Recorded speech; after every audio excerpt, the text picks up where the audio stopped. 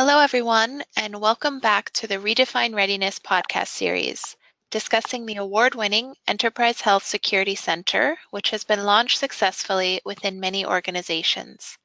In this series of conversations, International SOS invites medical and travel security experts to discuss the evolving challenges in health security threats and how best organizations use these resources, technology, and partnerships to stay prepared for your business and your people.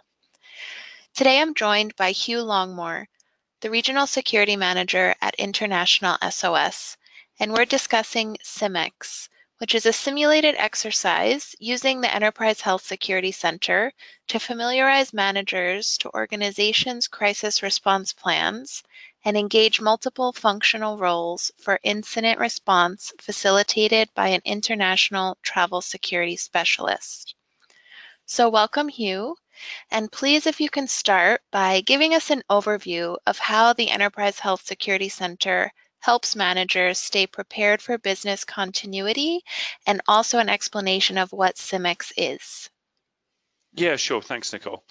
So the EHSC gives managers an outline of where their properties and assets are around the world, and then overlays that with key risks, things like outbreaks of pandemics, but also crucially planning materials that they can use to help manage that kind of incident. So we've got the locations, we've got the kind of risks, and also guidance on how to deal with those risks at a much more sort of strategic level, rather than just looking at how to manage things at an individual level. So how do those organizations protect their businesses, not just their people?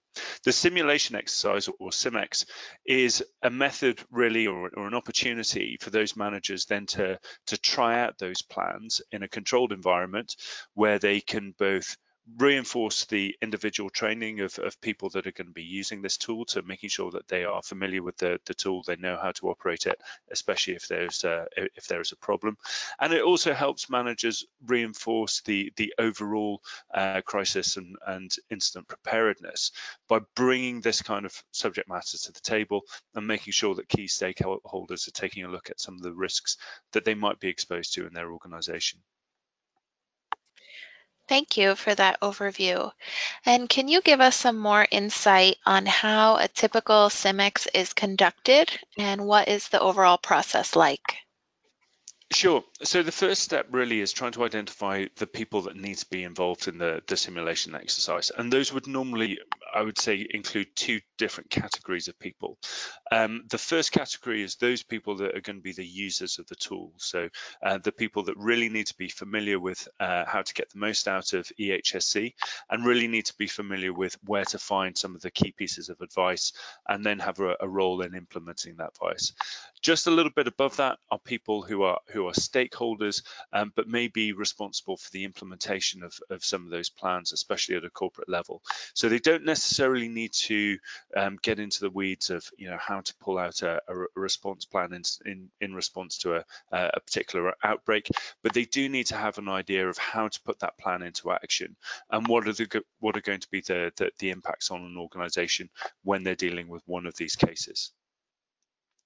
So the way that the CIMEX is rolled out is that there are a number of different kinds of alerts that we would input into the exercise, which have correspondingly different courses of action that the exercise participants need to follow. So some of the examples of alerts, especially if we're looking at pandemics, might be something like, there is an incident of an outbreak, perhaps a major contagious flu. It's in my country, but it's not in my community, and the impact is low. What is the corresponding plan then that goes along with that scenario, and that I need to find out? The next step up from that might be that the pandemic is in my community, the impact of that incident is high, and so correspondingly there'll be a different plan that needs to be followed.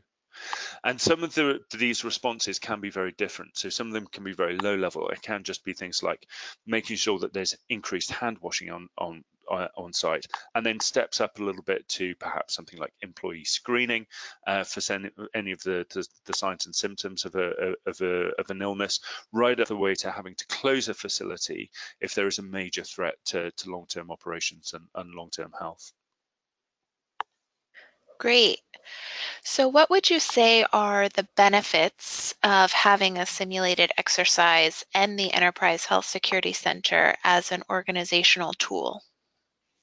So the benefits really for individuals who are going to be using EHSC, they get an opportunity to really put their understanding of the tool into action and make sure that they've got the technical skills that they need to navigate their way around EHSC and get the maximum value out of the plans and procedures. For the organization, it's having that preparation and making sure that the right people have got those skills and they're able to really get the most value out of the tool when there's a major incident. We don't want a situation where people take on this tool and then don't fully implement it and incorporate it into their response plans, and then have an incident that could be perhaps more effectively managed had they had a proper implementation process. So really, I see any kind of simulation exercise as part of that onboarding of the tool. It's got to be there to make sure that people have got that practical experience so that they really know what they're doing in response to a major incident. Understood. So, understanding everything that you just explained, what would be your recommendation to managers on timing these simulated exercises and who should be doing it? I think with the potential for turnover in staff, either people leaving the organisation or moving on to new roles, new people being identified as having responsibility to contribute to this. Really, it's got to be an annual exercise, I think, as a minimum, especially for a large organisation if they have multiple sites overseas and where they've got a higher exposure to risk. In terms of the key users, it should be anyone really involved in perhaps security, anyone who has a health or public health role within the organisation, and I think also business continuity and resilience professionals should have an understanding of how to get the most out of EHSC, and therefore should be involved in a simulation exercise.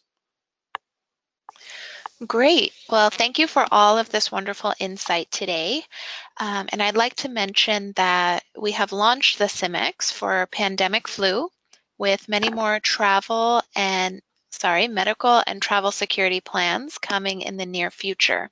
So for more information on these simulated exercises within the Enterprise Health Security Center, please visit our website for more information, as well as to sign up for a free demonstration of the tool. So thank you everyone for listening in to Redefine Readiness, enabling your business with the Enterprise Health Security Center.